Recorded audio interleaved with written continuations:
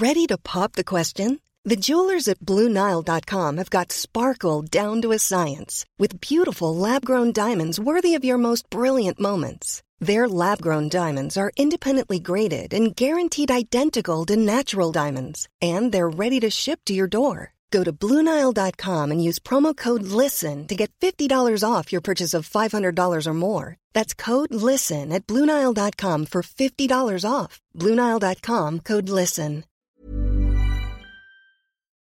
Welcome to History Hack. If you didn't know by now, we are the revolution. That means we're sharp, witty, lots of fun, but it also means that we're essentially the peasants in Les Mis huddled round a table in the corner of the bar with no money. If you enjoy the show, please do support us.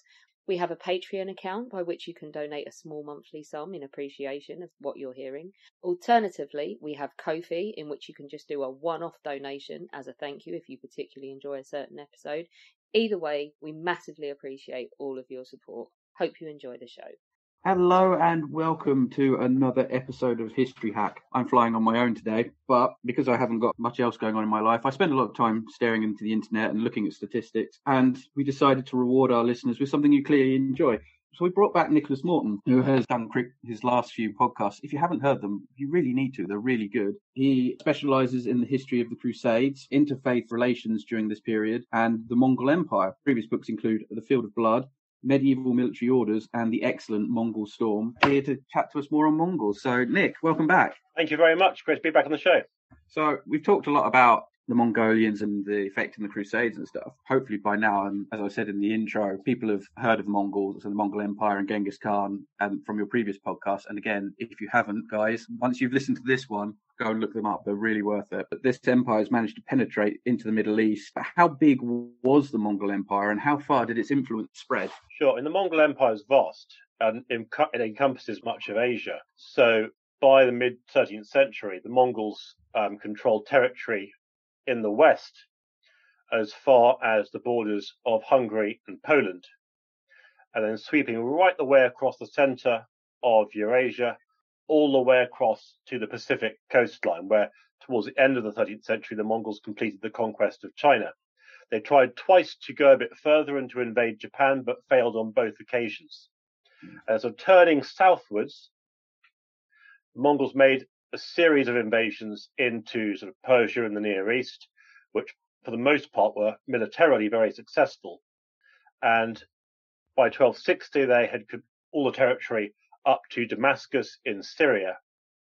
But then following a defeat at the hands of the Mamluk Empire, which is the empire based in Egypt, they were forced back to the line of the river Euphrates, and there they were held for decades. But Euphrates in the south, Hungarian borders in the west, Pacific coast in the east. This is a very, very large empire indeed. Yeah, I know it's been proved not to be entirely true, but didn't the Austrian flag comes from them turning the Mongols away? Prince went out wearing a white uniform with this belt, and the battle was so brutal that he ended up covered in so much blood when he took his belt off. It was red, white, and red. I hadn't actually heard that, but you may well be right. I have a horrible feeling I've said that now. It might have been a term.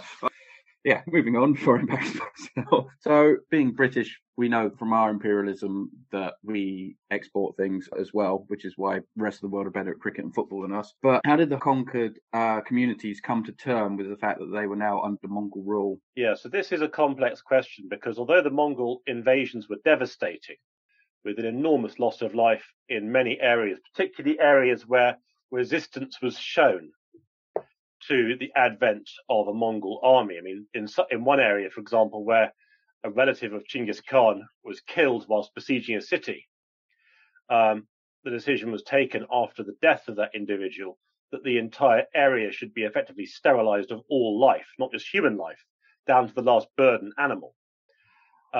In many other regions, it wasn't anything like that much.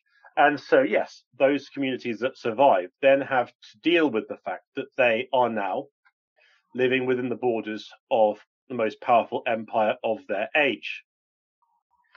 And for many, the Mongols, they just seem to be absolutely invincible, and there's just no prospect of resisting them. And so it is worth thinking, what's that look like if you're on the receiving end of that, if you have to live in those circumstances, particularly if that's new to you, if you weren't born into that environment, it's new to you. And people seem to have coped in different ways. Some people, not often by choice, but it happened, were effectively enrolled into the Mongol army. And so they were required to live, act, and even cut their hair as if they were a Mongol soldier. And of course, you might think, well, why on earth would they want to fight for the Mongols? The Mongols have an answer to that, which is that their armies were organized according to the decimal system.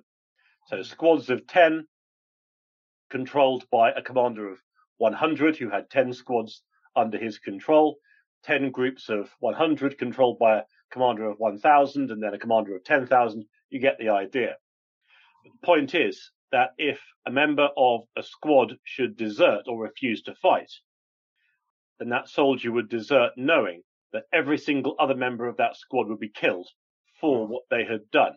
And if an entire squad deserts, then they would do so knowing that that entire company of 100 soldiers would be killed. So you don't really get a choice. You're going to fight, whether you want to or not. Wow, Those who weren't enrolled into the Mongol army, then you've got a fair amount of reconciling to do with what is this new reality you're living in. And for many people, the key questions were theological, actually. How and why has God allowed this to happen? And that holds true for communities of many different faiths. And the ones I focus on most closely are Christian and Muslim communities. And what's interesting is it seems as if there are two key questions that both Muslim and Christian communities are equally asking at this time. The first one is this the apocalypse? Because in both tradition, you have this idea that one day in the end times, the gates of the north will swing wide and out will come the armies of Gog and Magog, who will then sweep into the world. And this is then tied to the advent of the Antichrist and the events of the end times.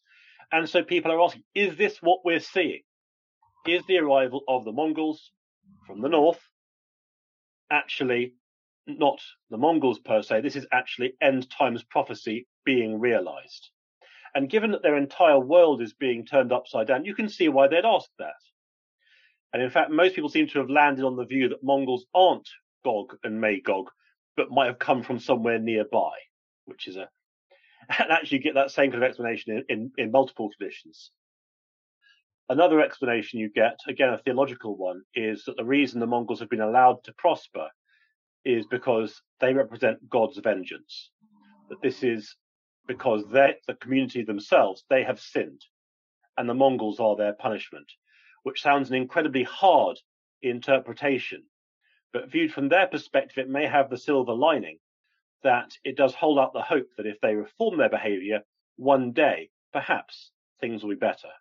Yeah, absolutely. They had a similar outlook for the 1348 Black Death as well, didn't they? That this was a punishment from God. I suppose with the amount of death and violence that the Mongols were bringing, you could see how easy they could equate that as a punishment from God. Yeah, no, it's a go-to explanation for major disasters, whether military or based on disease or other things.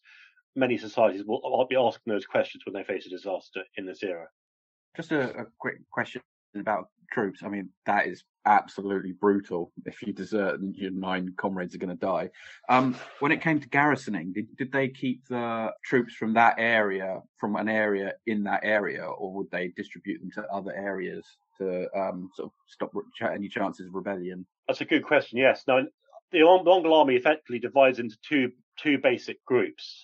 You've got, they don't really have a name, but you could say the main army, as it were, which consists of the elite troops, often made up wholly or largely from Mongol troops. And these are the most effective troops. They're the ones who win the battles, by and large. Although you also have troops called Tama troops, and these are basically garrison troops. And they do win battles. It's not as if they don't stage invasions in their own right, but their basic job is to hold territory. And yes, often it's local troops, not necessarily from the area in which they were born and raised, but it's from the various troops the Mongols acquire as they go through their conquests that they use for these garrison troops.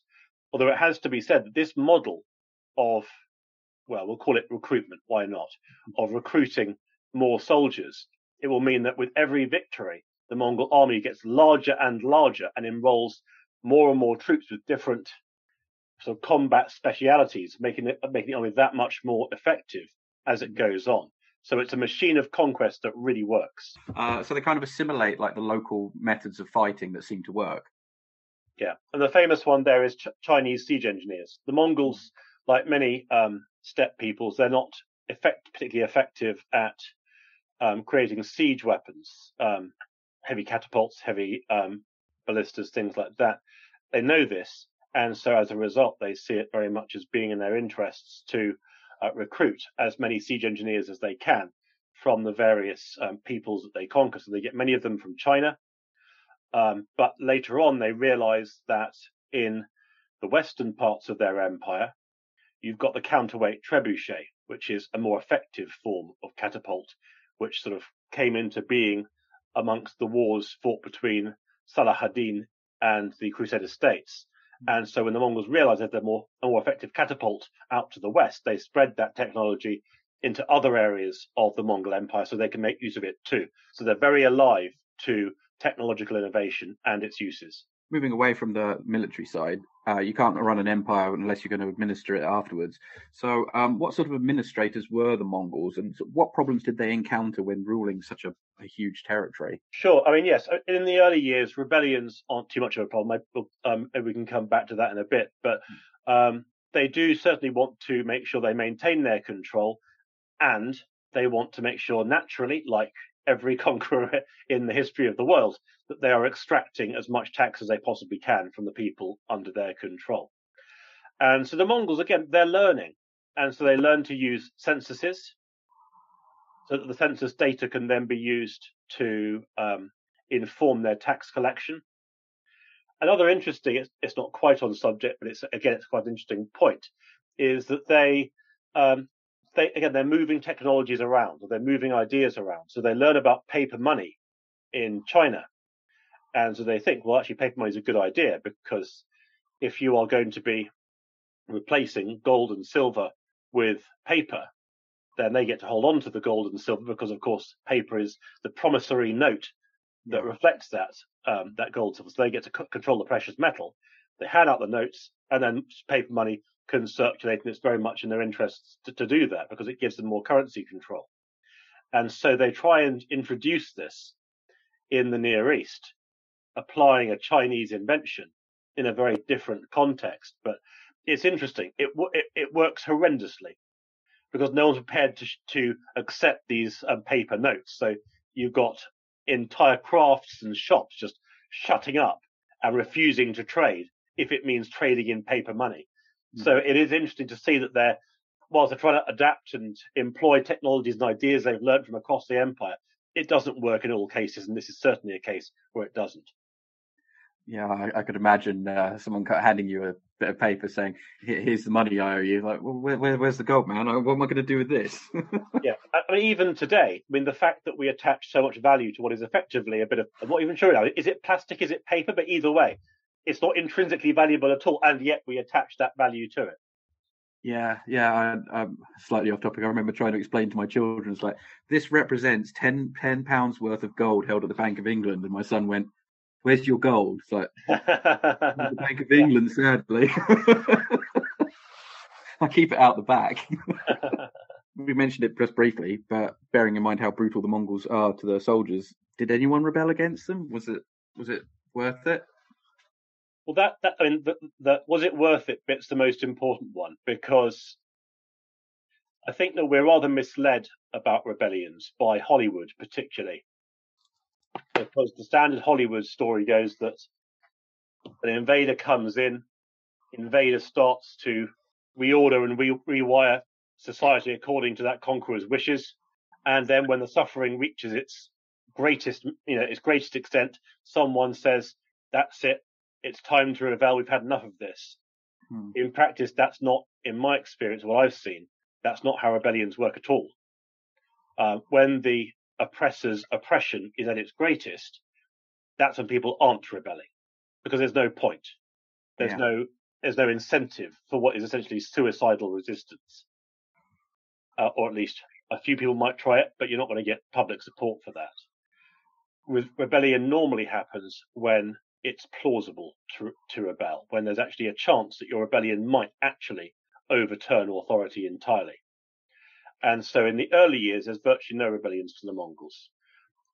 Rebellions begin to crop up from the 1260s onwards, but that's once the Mongols are starting to get defeated on the battlefield and they're fighting amongst themselves.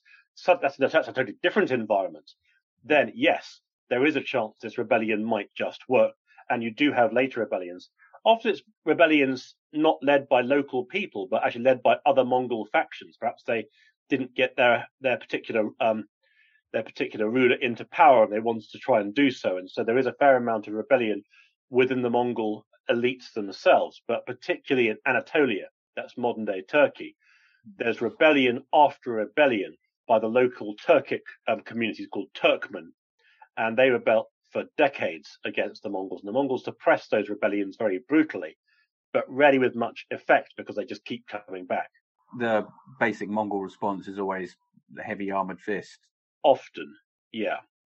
Normally, when Mosul rebelled in the early 1260s, the Mongols just essentially flattened the entire city and then publicly displayed the remains of the ruler's family just to make the point, you aren't going to be rebelling against the Mongols in the future. To quote Stewie Griffin, nothing says obey me like a bloody head on a stick. That would be a crude way of putting it, but yes.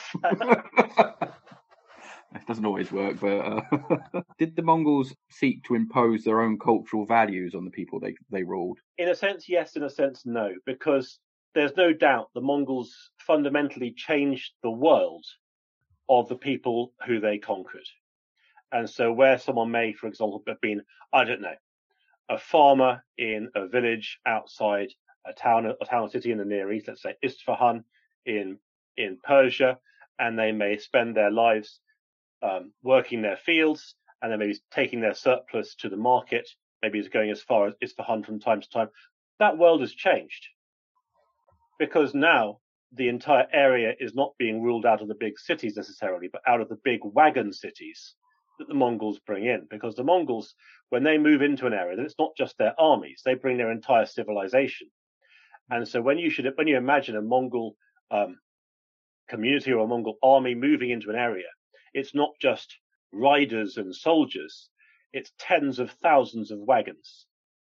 And these wagons then carry tents, which can be set up to create these enormous tent cities. And sometimes these cities take days to cross if you were to go on foot. And so suddenly this wagon city is there. And this is the area that everyone else now has to treat as their sort of center point. This is where they go to receive their orders. I'm not sure if they held markets there, but this is now the orientation point for that entire society. And these wagon cities, it's not just sort of, you may have seen yurts or things like that, sort of felt tents. By this stage, the Mongol Empire is enormously wealthy. And so these tents are huge. Some are capable of holding 2,000 people. Wow. And they're often made from luxury silks and textiles. So this is, yes, it's a nomadic society. Yes, they still have enormous flocks and herds around their big wagon cities, but these tents are made from the most incredible materials, and we're told even the nails are made from gold. So society starts to reorientate itself around these wagon cities, and that is where people are looking towards when they live their lives. It's a complete reorientation. And the Mongols, by and large, let people live their lives as they see fit, provided they don't cross certain cultural taboos that the Mongols hold as sacred. So they can live their lives as they want, but even so, the networks that structure people's lives, those are completely gone, or substantially.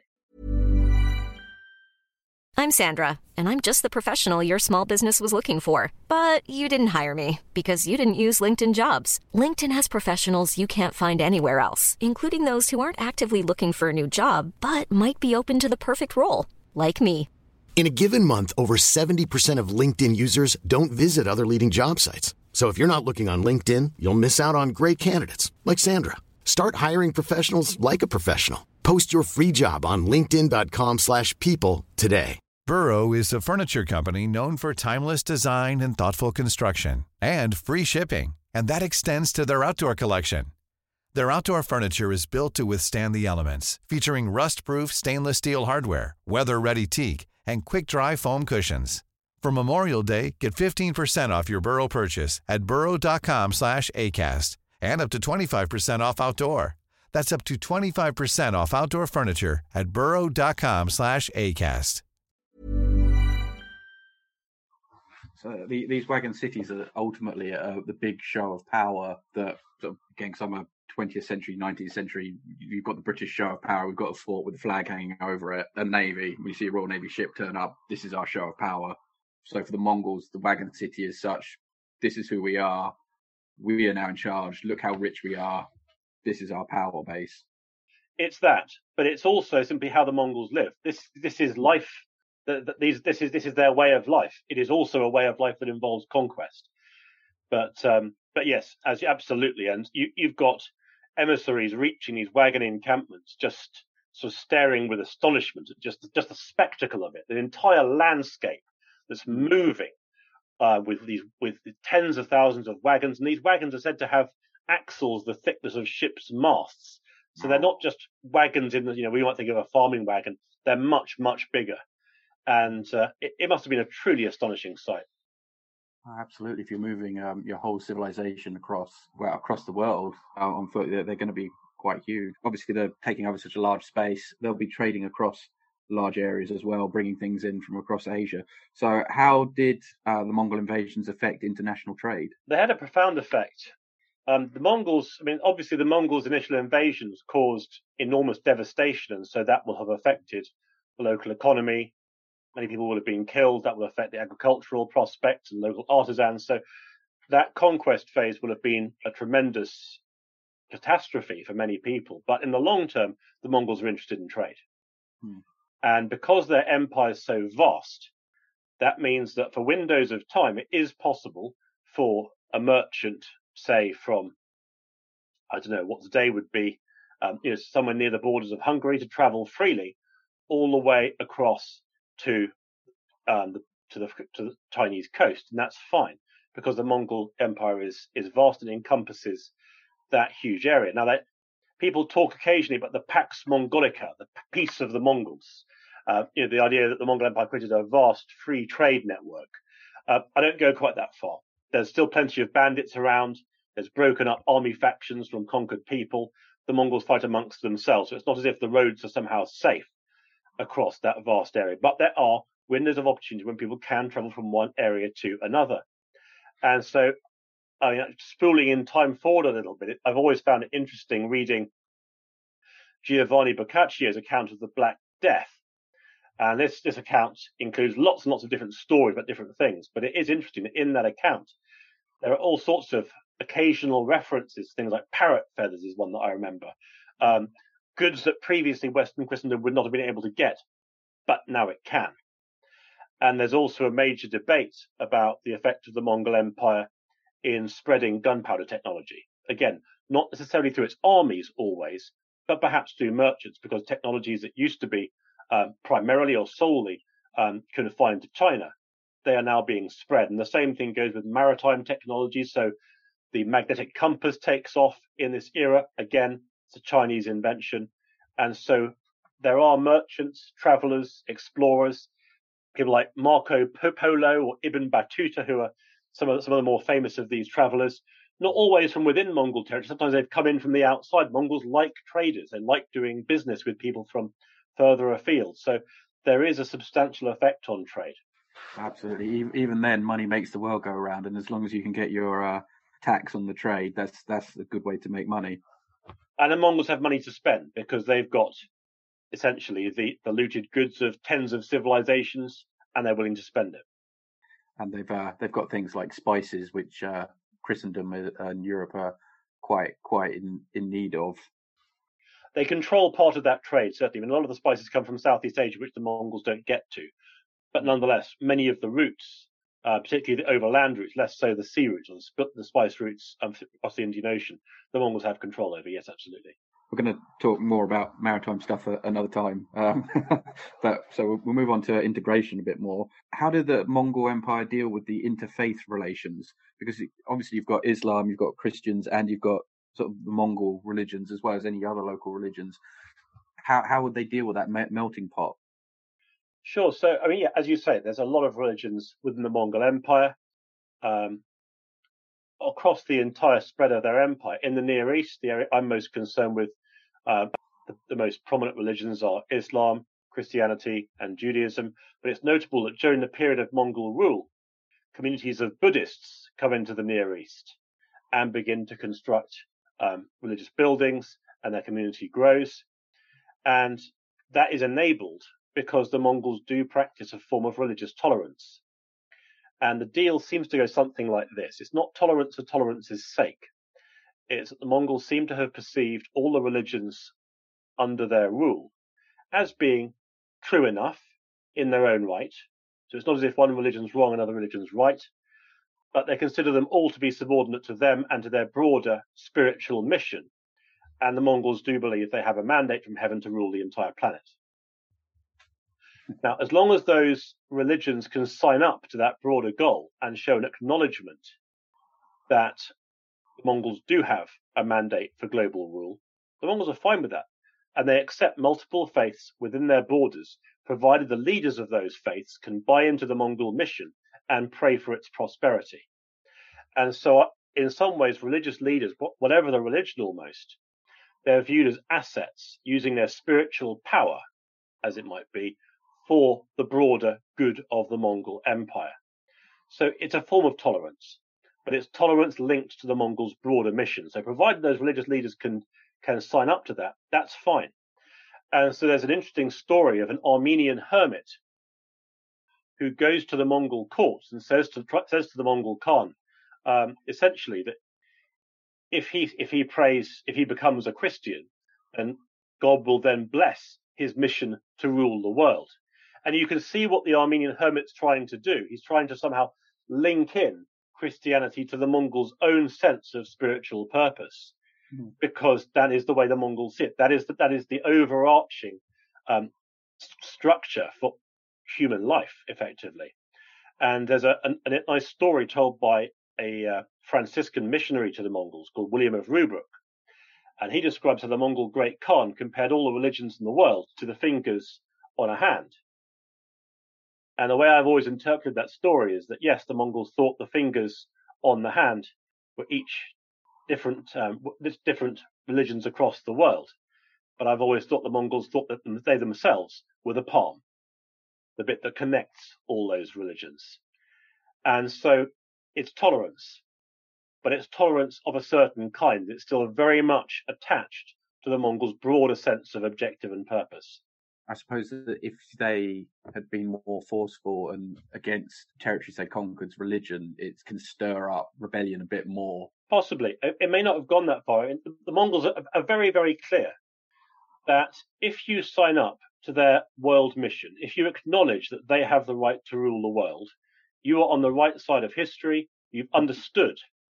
And actually, you don't just deserve tolerance, you deserve praise for recognizing that, particularly if you haven't been forced to recognize that.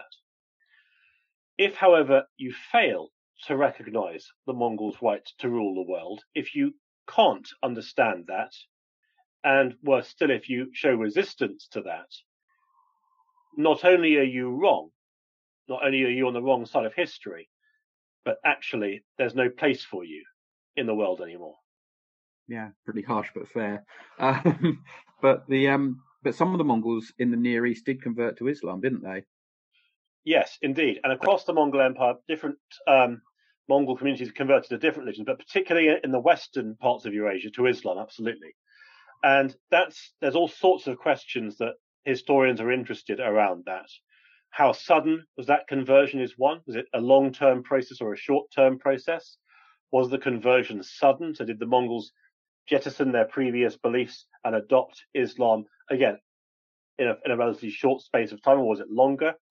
And how did that conversion come about? how was it that they learned about Islam? How was it that they chose to convert? And so there's lots of questions around this. At the moment, the sort of line of best fit, as far as the scholarship seems to be, is that the conversion was slow. So it stretched over many decades. In some conversions of the medieval era, it's the ruler who converts first, and then the ruler's subjects convert in the ruler's slipstream. It seems to be a mixture here. Yes, the conversion of a Mongol leader to Islam would have been a significant moment in the Islamification of that Mongol community, but it seems as if there was also a groundswell of converts as well. And the conversion seems to be slower. So you have the slow adoption of things like Islamic law, Islamic practices, Islamic beliefs, and often for many decades they're held alongside existing Mongol beliefs, sort of beliefs in the spiritual character of Genghis Khan or the Mongols' mandate to rule the world, things like that. They're held side by side. And you have the Mamluk Empire, which is a main center of resistance to the Mongols. They're very unconvinced by the Mongols' conversion. And you have people pointing out, look, the Mongols simply aren't practicing Islam in the way that we would understand it. They're still very much practicing their local, their pre-existing beliefs as well. But over time, that conversion sort of gathers pace as you move into the 14th century. And as to the people who facilitated or brought about the conversion of the Mongols, there's a lot of stories about Sufis and Sufi Islam influencing Mongol leaders. That's one possibility. Another explanation that I find quite persuasive is that about 200 years before the Mongols arrived, you've got the invasions of the Seljuk Turks. And the Seljuk Turks invaded the Near East, much as the Mongols were to in the 13th century. And they were originally, rather like the Mongols, they had steppe beliefs, they had the traditional sort of shamanistic beliefs of their forefathers, but they slowly converted to Islam over time until that conversion seems to have been very much advanced by the end of the 13th century. And so when the Mongols invaded the Near East, the most sort of closely aligned, culturally speaking, people to them would have been the Seljuk Turks and their descendants and the other Turkic groups in the Near East with whom the Mongols shared a very close affinity. And so those Turkish communities would have provided a very natural template for the Mongols to follow in terms of their own conversion to Islam. But it has to be said, you do hear Mongols converting to other religions as well. Some Mongols showed interest in Buddhism, some showed interest in Christianity, but the big picture is conversion to Islam, at least in the long term. Was there quite a large number that converted?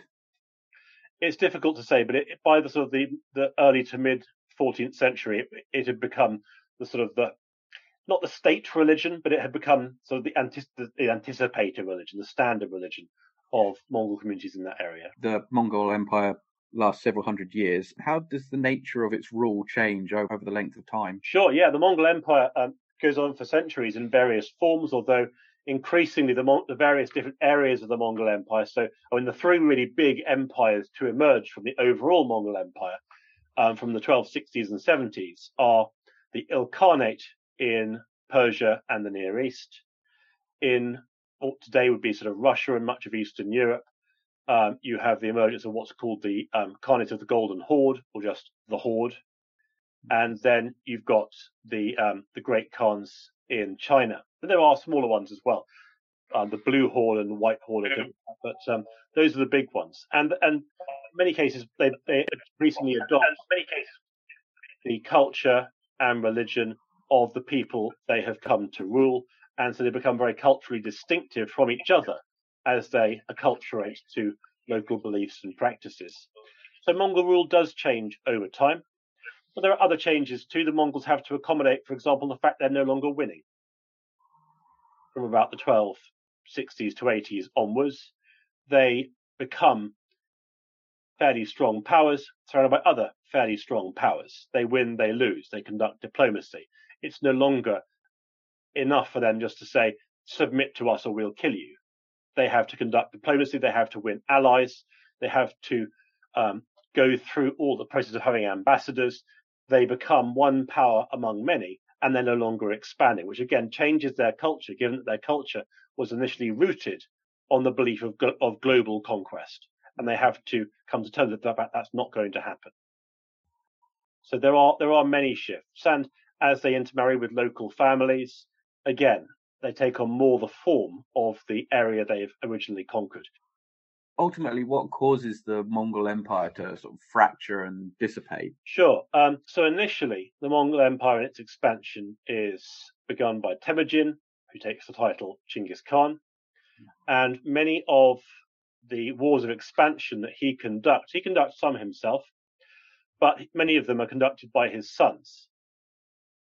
And those sons will then go on to have more sons and grandsons. And the Mongol Empire is vast. It's far too big to rule. And the Mongols have things to help communications across this vast area, perhaps most famously the fast horse system, which means that you can get which basically means you've got a series of way stations with fast horses based at them. And so a messenger will just change horses repeatedly, or new messengers will pick up the message, so it can cover great distances at speed. But the empire is still huge. And so different areas of the empire are not given, but they're entrusted to the sons of Genghis Khan and then their heirs to rule as they're called ulu, which is a sort of area of jurisdiction. They're all part of the broader empire, but each of these sorts of princely families has got their own area of jurisdiction. But of course, once you've told someone that they've got jurisdiction over an area, then the line dividing jurisdiction from outright ownership starts to get pretty grey pretty quickly. And so as the years go past, increasingly those ulu are treated more like areas of dominion and rule. And so these princely families have to start conducting diplomacy amongst themselves. And the dynamo that once held them together begins to fray as they begin to antagonize one another. Civil war breaks out, and then before you know it, you've got the empire breaking up into its constituent parts, or into these various ulus, which become empires in their own right. That happened a couple of times, didn't it? And then they'd reunite under a new ruler, and then fracture again a few centuries later. It's a slow process. I mean, and you do have the rise of people like the Emir Timur, who is, at least in the UK, or at least in the English tradition, remembered as Marlow's Tamburlaine, who invaded in much of the Near East in the 14th century. He didn't conquer as much as Genghis Khan, but he created another empire. So yes, you have further Mongol invasions, as it were, going on into the future.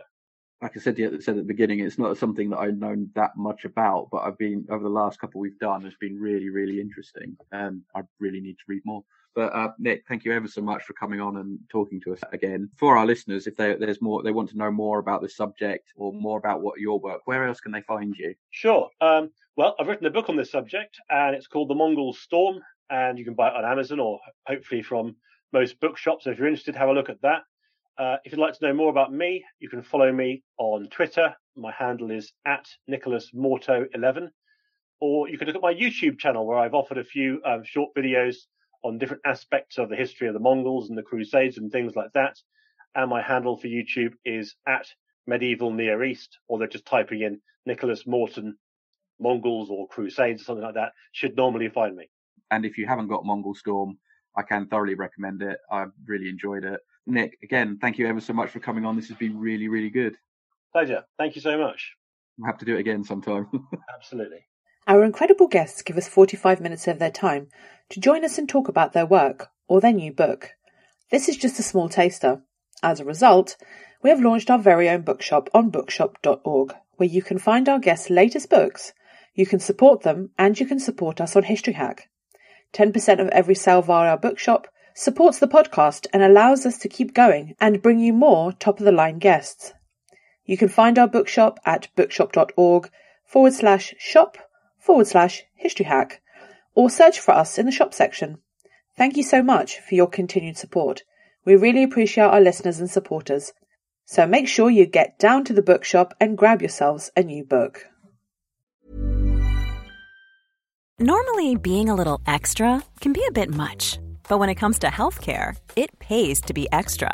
And United Healthcare makes it easy with Health Protector Guard fixed indemnity insurance plans. Underwritten by Golden Rule Insurance Company, they supplement your primary plan, helping you manage out-of-pocket costs without the usual requirements and restrictions like deductibles and enrollment periods. So when it comes to covering your medical bills, you can feel good about being a little extra. Visit UH1.com to find the Health Protector Guard plan for you.